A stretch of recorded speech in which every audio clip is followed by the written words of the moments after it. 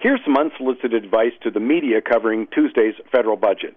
Stop using politicians and party hacks to analyze it. I mean, do you really think there's some shortage of political spin and BS in the country? Because that's all it is.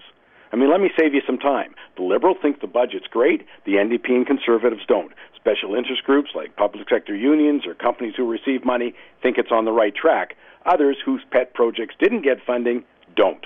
I mean, it's also predictable and mind-numbingly boring and nauseating, given that the government will pat itself on the back for spending money I earned, not them. I mean, granted, using party hacks and politicians is easy. Virtually no brains or thinking required. But still, why not take a shot and focus on the key economic and financial questions? Obvious ones like, how big is the deficit? What's the size of the overall debt? How much is being spent annually on interest? Now, keep in mind that the country's true debt picture must include obligations of the other two levels of government, plus the size of unfunded public sector pension liabilities. Now, given that the federal government's so big, I mean, there's a ton of questions. Some of mine are, what are the assumptions underlying the revenue projections? Is government debt growing faster than the economy? Which spending increases are permanent? Which ones are temporary?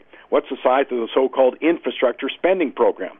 Hey, keep in mind, though, knowing the broad brushstrokes of where money is being spent doesn't tell us a thing about whether the money's wasted, ineffectively spent, or used as a payoff for party supporters. But enough about the Senate. My name is Mike Campbell. Join me Saturday for Money Talks.